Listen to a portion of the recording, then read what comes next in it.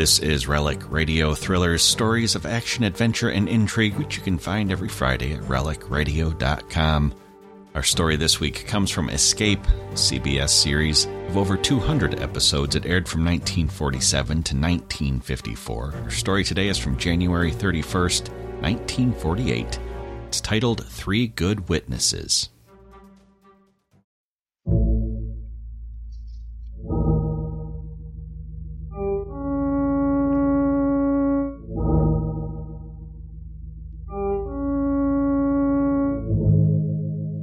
Speeding through the Turkish night on the Taurus Express. You are alone and unarmed, and somewhere on the train is a calm killer from whom you must escape.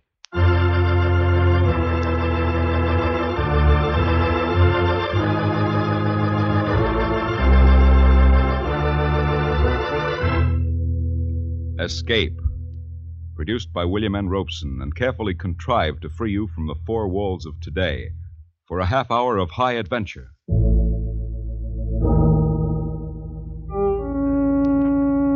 Tonight we escape to Turkey and the Taurus Express, which carries a shipment of death.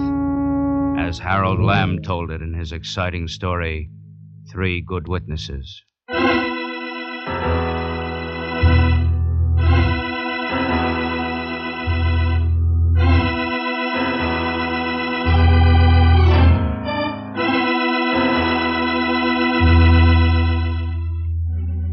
I took the Taurus Express that night because I was going home, back to the United States, back to California, and my routine job at the oil company. 2 days before, I had given my final report to our State Department man in Istanbul, a negative report. Then, Mr. Ward, your considered opinion is that there is no oil in this area? Not enough to be worth drilling for. Not at this late date. The war would be over before we could get out 10,000 barrels. Yeah, you're being optimistic, Mr. Ward. War isn't over yet. Who can say when it will be? That's true, but... What does Aardvark say? He agrees with me completely. So does Wyndham, the British engineer. We're all agreed. 3 good witnesses, huh?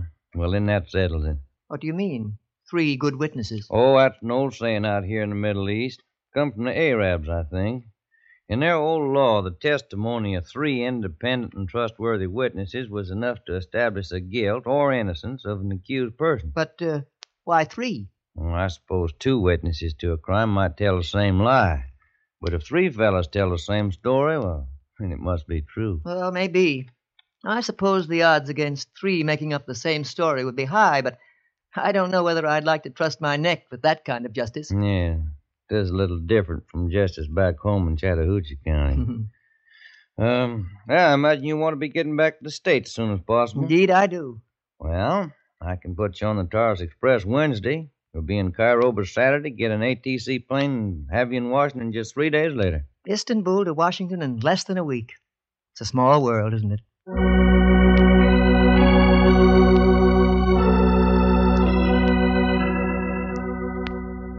So I was booked on the Taurus Express leaving Istanbul on Wednesday night. Got to the station late, and as I walked down the long platform toward the first-class carriages, I sensed a tenseness in the crowd. First, I couldn't explain it. Then I noticed that the platform was alive with police. They stood at the door of every car, motionless, solemn-faced, carefully scrutinizing everyone who got aboard. And it seemed that everyone on that bustling platform was aware of them. Well, I found my car near the front of the train. A policeman stood at the open door. I paused to verify the car number, and suddenly I heard a voice at my elbow. I thought I had missed you. A pair of arms twined around my neck. A pair of lips were kissing me. I pushed her away to try to see her face, but she clung to me. I tried to say something, but she kept talking so fast I couldn't get a word in. How could you do this to me? To run off without even saying goodbye? I must be with you right up to the last minute. My darling. At last I could see her, and she was beautiful. Very young and very beautiful. Turkish or Greek, I couldn't tell which, but lovely. You must let me get on the train with you. See you safely to your compartment. I cannot bear to... Madame, I'm afraid you're making a mistake. Please, you must help me. I will explain. But Come, you will miss the train. I will see you safely on board. Come, hurry, so we may say our last goodbye in privacy. This last was thrown over her shoulder to the policeman standing there. as she pulled me up the steps into the car. He stared at us, but he said nothing. And in a moment we were standing in the deserted corridor. Oh, thank you, sir. Thank you. Now, look here, young lady. What is all this? Oh, it is the fault of those police standing out there. I could not get into the car alone. But why not? This is a first-class car. Only rich foreigners ride in first-class compartment. I could see by your clothes you were American. I knew you would help me. But why did you want to get into this car, especially? Because I... Suddenly she stopped, and her eyes were riveted on something behind my back. I turned to see a swarthy young man staring at us from the other end of the car. He was dressed in the uniform of a train conductor. He slid open a compartment door. There was an almost imperceptible jerk of his head, and then the girl slipped past me and into the open room. The conductor slid the door shut after her. Your number, sir? Huh? Oh, yes. 12. Yes, the next one. Here. If there is anything I can do for you, I shall be pleased. If you care to leave your ticket and passport with me, I shall be able to attend to Syrian customs without disturbing you later. As he talked, his eyes were not on me. He was watching the slow progress of a policeman through the car. The officer was walking by, glancing into each compartment. When he came opposite us, he spoke to the conductor. Ole, Kala? Ole Kala. The conductor was standing squarely in front of the door of the girl's compartment, hiding her from view. The policeman walked on. In a moment, he had disappeared. Thank you, sir. I shall not disturb you. I went into my compartment. My baggage was already there. The train was about to leave. Everything was in order. But I couldn't help wondering about the incident I had just witnessed, about the girl I had involuntarily helped, and the conductor. I wondered about all those police out there. Obviously, something was going on. Then I remembered. This was Istanbul, the gateway to the Middle East. It was supposed to be alive with Axis spies. Could that girl be... Then I laughed. Just my overage, stay-at-home mind imagining things. Then suddenly I heard a voice in the corridor outside. What's the big idea? The voice was unmistakably American and music to my ears. I jumped to my feet and stepped into the corridor. There, outside the next compartment, was a young man in civilian clothes, carrying a small bag and a briefcase. The swarthy conductor was approaching him with a worried look. How about this, huh? There's a dame in my compartment. Beg pardon, sir. There must be a mistake. This compartment number 10. Naturally, you think I can't read? Number 10, that's mine. But number 10 is not sold. It is not marked on my list. The heck it isn't. I've got my ticket right here. What's with the dame? Please, not so loud. I don't get this. I beg your pardon. Can I be of any help? Huh? Oh, you're an American, too. Yes, Humphrey Ward, Los Angeles. Tom Hatfield. Glad to know you. And what's with the dame? Do you know? No, I'm Please, afraid... gentlemen, step into the compartment, please. But the girl... Please, in. Yes? Okay. Well, Please, sir. Oh, well, all right. He epidas. He ina. Pasaria. Officer Manatu Kamo. Hey, talk English, huh? What's all this about, anyway? It is... I am embarrassed, sir. Oh, you're embarrassed. I buy a ticket and find a dame in my compartment. Of course, on closer inspection, maybe I'm not so mad after all. She looks like a good deal. Thank you, sir. Oh, you do speak English. Sir, the policeman will come by. Maybe look in. I must ask of you a favor. Yeah? If she could stay here, just until the train started, she will not bother you after that. Well, why can't she stay in her own compartment? Please, sir, I have no place else to put her. All the other places are taken. Oh. She's a deadhead, huh? Deadhead? No ticket. Stowaway. It is something like that. Well, what's the setup? She your girlfriend? No, it is not like that. It is... You see, we're both Macedonian. She is escaping from the Nazis. She wants to go to Cairo and join the Nurse Corps. Uh-huh. She has been for 2 years in Greece under the Nazis. Mhm. She's a real patriot. If you will help her. Well, maybe if you introduced us and let her speak for herself. She's called Maradalas.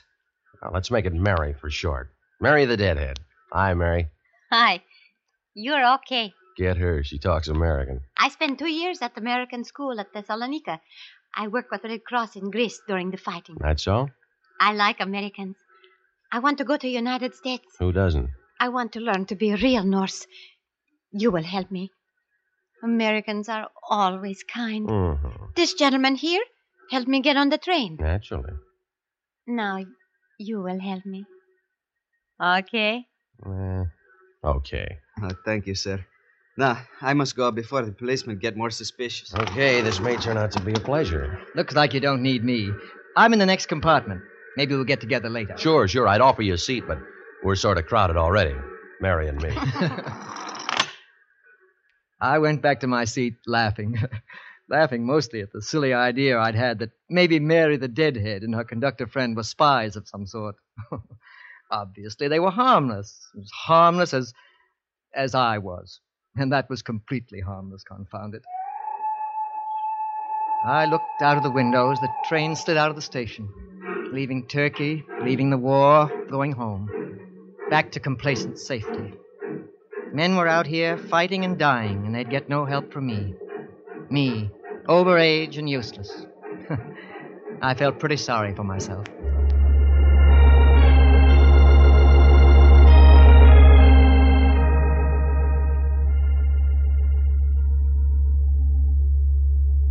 It wasn't until the next day that I began to get acquainted with my fellow passengers.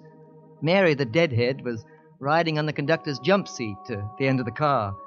The Aruvians, an Armenian couple, were in 14, the compartment next to mine. Young Tom Hatfield was on the other side of me, and 2 Greek refugees, a Mr. Chiniara and a Mr. Drikar, were next to him in 8. Hatfield kept pretty much out of sight all day, and it was Mr. Chiniara who shared a table with me at dinner that night. I didn't much care for him, but he was somebody to talk to. You Americans, you do not realize how lucky you are. No, I suppose not.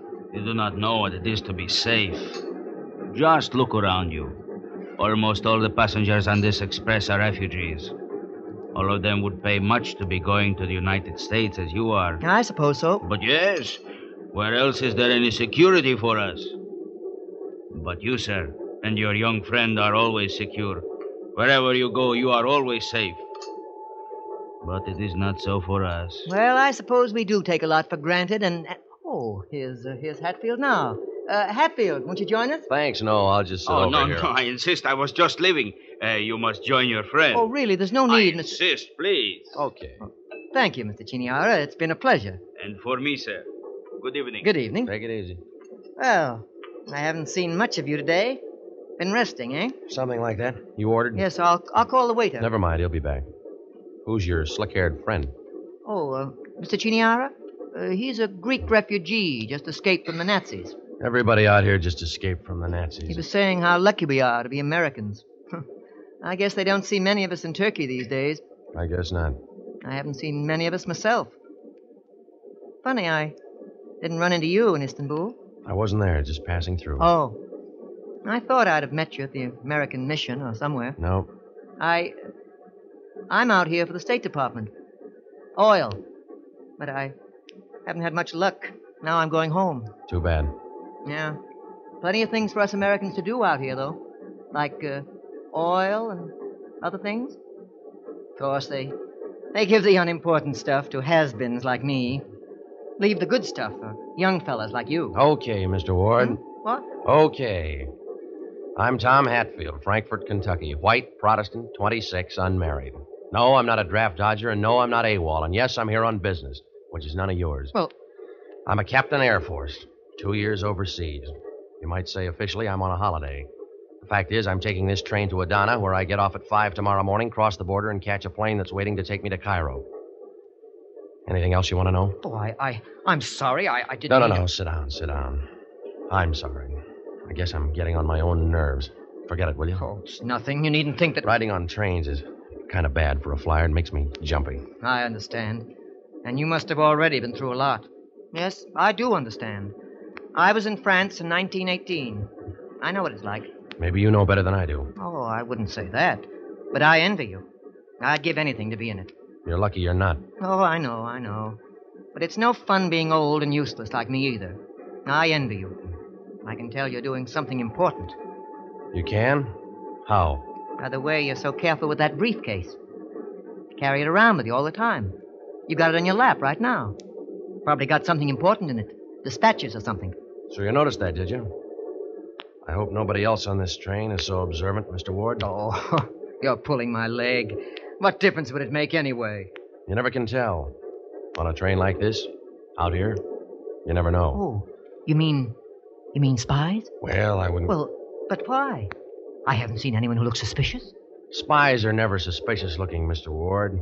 They're anybody. Anybody who wants to make a quick buck and doesn't care how he does it. This train is alive with people like that. But who? Well, just take, for instance, Mary the Deadhead. She's young and pretty, yes. But she's broke. And her shifty-eyed boyfriend, the conductor. Oh, but they're Greeks. She's a refugee. So she says. But didn't it seem strange to you that he put her in my compartment by mistake? My name wasn't on the list, so he said. Were you satisfied with her story? Well, for a moment, I was suspicious, but You can't take too much for granted. Well, for instance, the story I just told you. I might be a spy, mightn't I? That whole thing might be hogwash. Well, no. You're American, I know that. Who else would say hogwash? No matter. I could be an American traitor. There are such things. Oh, but Or you might be the spy. Yes, I even look like you. Meek and mild, Casper Milquetoast. Their cover stories are pips. Like telling you they're out here looking for oil. They strike up a conversation, ask questions, and notice briefcases. Oh, but look here. Now, surely you don't think... No, I don't think anything. I only say, you never can tell, Mr. Ward.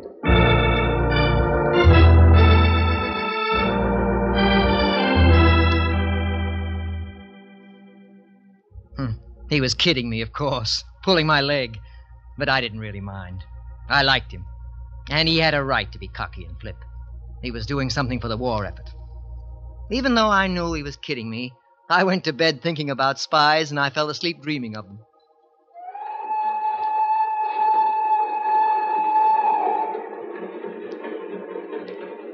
Then, very suddenly, I awoke with a terrible sense of urgency. There was something that I must do. I looked at my watch. It was 10 minutes to 5. The train was dark. Everything was quiet. Yet I felt I had to get up. I started to put on my clothes. It didn't make sense. But then I remembered. It was Tom Hatfield, not me, who had to get up at 5, leave the train at Adana to cross the border into Syria and take his plane. Those dispatches must be important if he had to change to a fast plane as soon as he got out of neutral Turkey.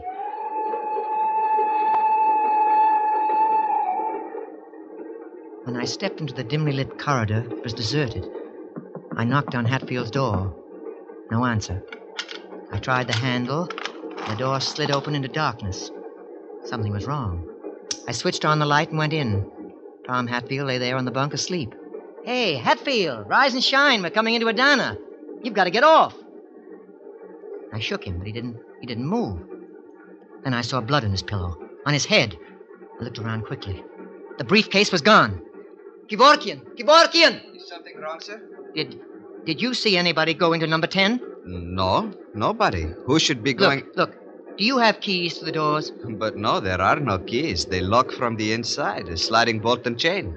Nobody can get in once they're locked. Yeah, that's what I thought. I knew Tom Hatfield would have locked that door.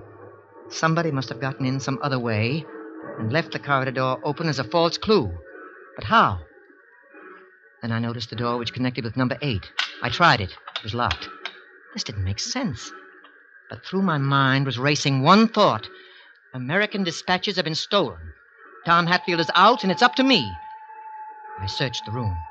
I found an automatic under the mattress, but no briefcase. I heard the train start up again. We were leaving Adana. I looked again at the connecting door. Then I got it. The bolt was fastened on the other side of that door. But on this side, it was not. That meant that someone could have come in through number 8. I knocked on the connecting door. I heard a movement, and the bolt slid back and the door opened.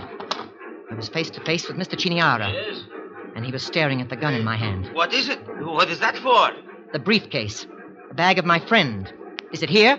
Briefcase? Bag? Oh, we have here only our valises. This door has been opened. Something is missing. Oh, if you have lost something, I pray you to look. I know nothing of it. Come in, please, and look. All right, I will. I'm not accusing anyone, but I just want to be sure that...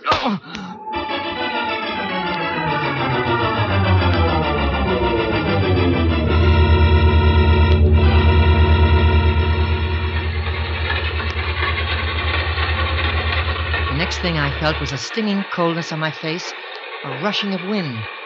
I realized that I was hanging half out of the window of the car. They were shoving me out of the train. Savagely, I kicked. Felt something give. And I pushed myself back in, slid down on the floor. Felt something hard under me. The gun. In the dim compartment, I saw them coming at me. Chiniara and Ricard. I raised the gun.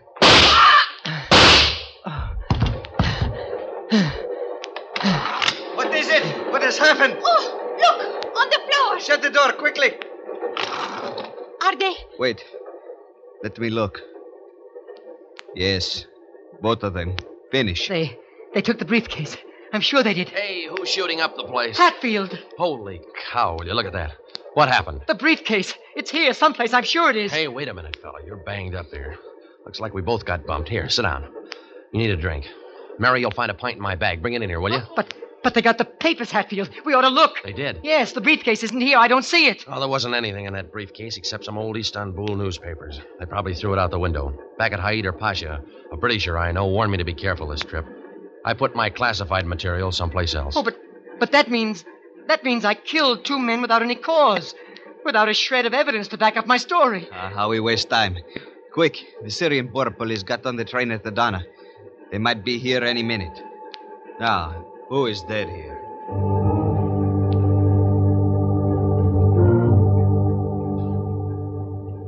Mary, the deadhead, took me into Hatfield's room and carefully administered first aid to my cuts and bruises. But Kevorkian and Hatfield were busy in number 8. What are they doing? Never mind. Pay no attention. Oh, but they're throwing the bodies out of the window. Think not of it, please. Hayek Kevorkian is a Macedonian. When he fought the Germans at Thessalonica, he threw bodies over the cliffs. He knows what he's doing. Oh, but But you are a brave man, too. Even if you are not Macedonian, you would be judgment tried for 2-3 years in spite of your age and your innocence. It is better to have no bodies. What's that? Be quiet now. The border police. Well, we got the room cleaned up just in time. Number 8, Chiniara and Ricard. He has their passport. I forgot. Chiniara and Ricard, they are not here. I can tell you about Chiniara and Ricard. This man here, Mr. Ward, he is American general in disguise. Secret Service. He put Chiniara and Ricard off at Adana with a pistol. They were spies. Good heavens, he'll never believe that. Never mind. This man is a Syrian. He does not care what happens in Turkey. But do you have any Syrian money? Oh, yes. Here in my wallet. Good. Give it to me. Thank you. Now, come with me, Sergeant. Do not worry now, Mr. Ward. In a moment, Hayek Kevorkian will have those passports. We will throw them out the window and there will be no trace. And to think, Mary, I thought you might be drawing down an Axis paycheck. It is no matter. Now we are out of Turkey. Before long, I can go to United States. Baby, that might not be so easy.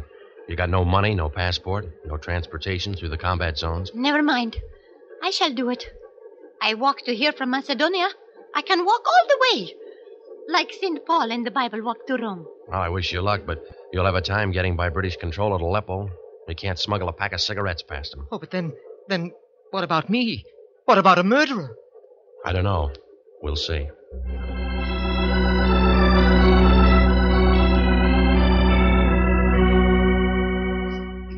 It was morning when the train pulled into Aleppo, the station where British control came on.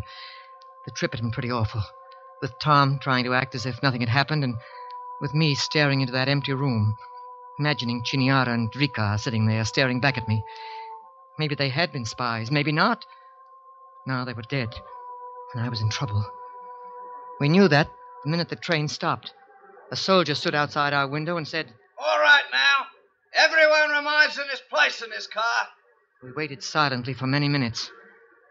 And then a British major in khaki shorts stepped in. Behind him, I saw Kevorkian and Mary the Deadhead standing in the doorway. Good morning. I'm Radcliffe. I'm looking for 2 missing passengers identified as Greeks, Chiniara and Ricard by name. Come now, they seem to have been in the next compartment. Listen here. What became of them? Were there 2? Young lady. Yes, sir? You weren't at number 8, were you? You don't seem to have any other place, nor a Syrian entrance visor. Please, I sat down in the corridor. Oh, yes, quite. Conductor, don't you remember 2 passengers booked through to Aleppo? One was quite stout, book dealer who escaped from Greece 10 days ago. The other... Those. They descended from the car at Adana. One was fat with slick hair, and the other, yes. Really? I say, isn't that a bullet hole in the wall up there? And you, sir, Mr. Ward, isn't it? How did you hurt your forehead? An accident, sir. I bumped into yes, quite. I should tell you that the Armenian couple in number 14 heard shots just after passing Adana. They were so frightened they locked themselves in until now. It's no use. I shot them, both of them. They hit me first. Please realize that I'm not joking. My orders are to find those two pseudo-Greeks wherever they may be. Wait a minute. You said pseudo-Greeks? You mean, Major, you want to find them? And how, as you Americans say. But why? Because we're advised by Istanbul that certain Axis agents have been working out of the Balkans with identifications as refugees. These two, Tiniara and Drikar, were on this train. Our man on the train saw them throw something out at Adana. They hardly threw themselves out. No, we did that. Your man at Haida Pasha tipped me off to expect trouble. Oh, really? So they were agents. Certainly they were spies. I knew that. No Greek would be fat like Tiniara after only 1 week escape from the Germans. And no Greek would have hair oil from Paris. Well, that being the case, will somebody start telling the truth? I will. This mild little gentleman, knowing nothing of the war and fighting, he kills you 2 men in a gunfight. Like, how do you say, nobody business. And now, please, he's still suffering from shock. So will you please give him a plane direct to Cairo where he can rest? And this American courier, he is late with dispatches. He must have a place in the plane too. And since I cannot enter Syria without the passport, will you please put me also on the plane? Because in Cairo I can get a job as nurse with the Ella Greeks from Macedonia who are there, and maybe God will then give me a way to go to America like he passed St. Paul through the Taurus gates. Is it a deal, Major? 3 places on the first plane, and you have your men like the Royal Canadian Hussies, only dead. The plane could be arranged, of course, if... All right, Mr. Ward. Tell him. With the eyes of that amazing girl on me, my courage came back. I told him my story. Completely. Every detail. He listened carefully, took it all down on his pad. And afterwards he said... That story, Mr. Ward, is not one bit of evidence to support it. By your own statements, the evidence is buried in the snow on the slopes of the Taurus Mountains. Nuts. I tell you, I helped chuck it out. And I examined the 2 men. I am a trained nurse, and I said they were dead. And for identification, I, a soldier of Macedonia, can swear that their passports were the men you say. Very well. I'll ring the addrome. The evidence of 3 good witnesses is sufficient.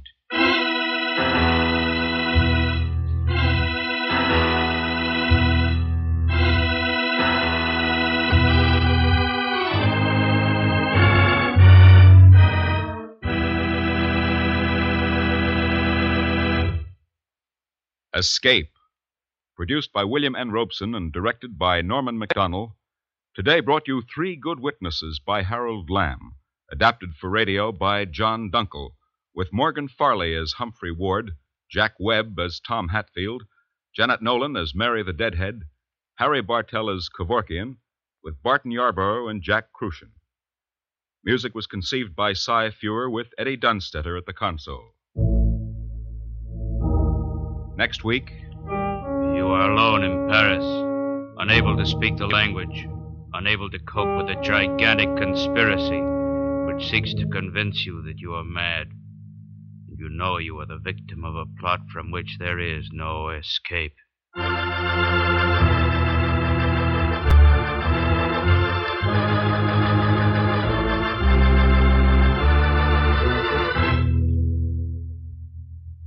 Next week, we escape with Alexander Woollcott's version of a modern folk tale, The Vanishing Lady. Goodbye, then, until this same time next week, when again we offer you Escape.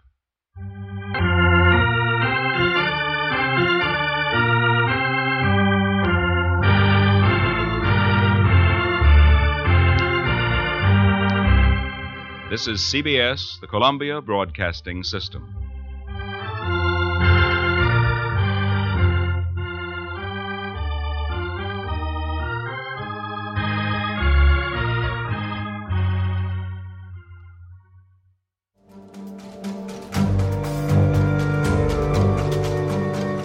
That's our thriller for this week. There's more from Escape at relicradio.com alongside past episodes of Relic Radio Thrillers and all the other podcasts. We also have a Shoutcast stream on the website with even more old-time radio, lots to listen to there, all for free thanks to your support. If you'd like to help out, visit donate.relicradio.com or click on one of the links on the website. Your support makes all of it happen.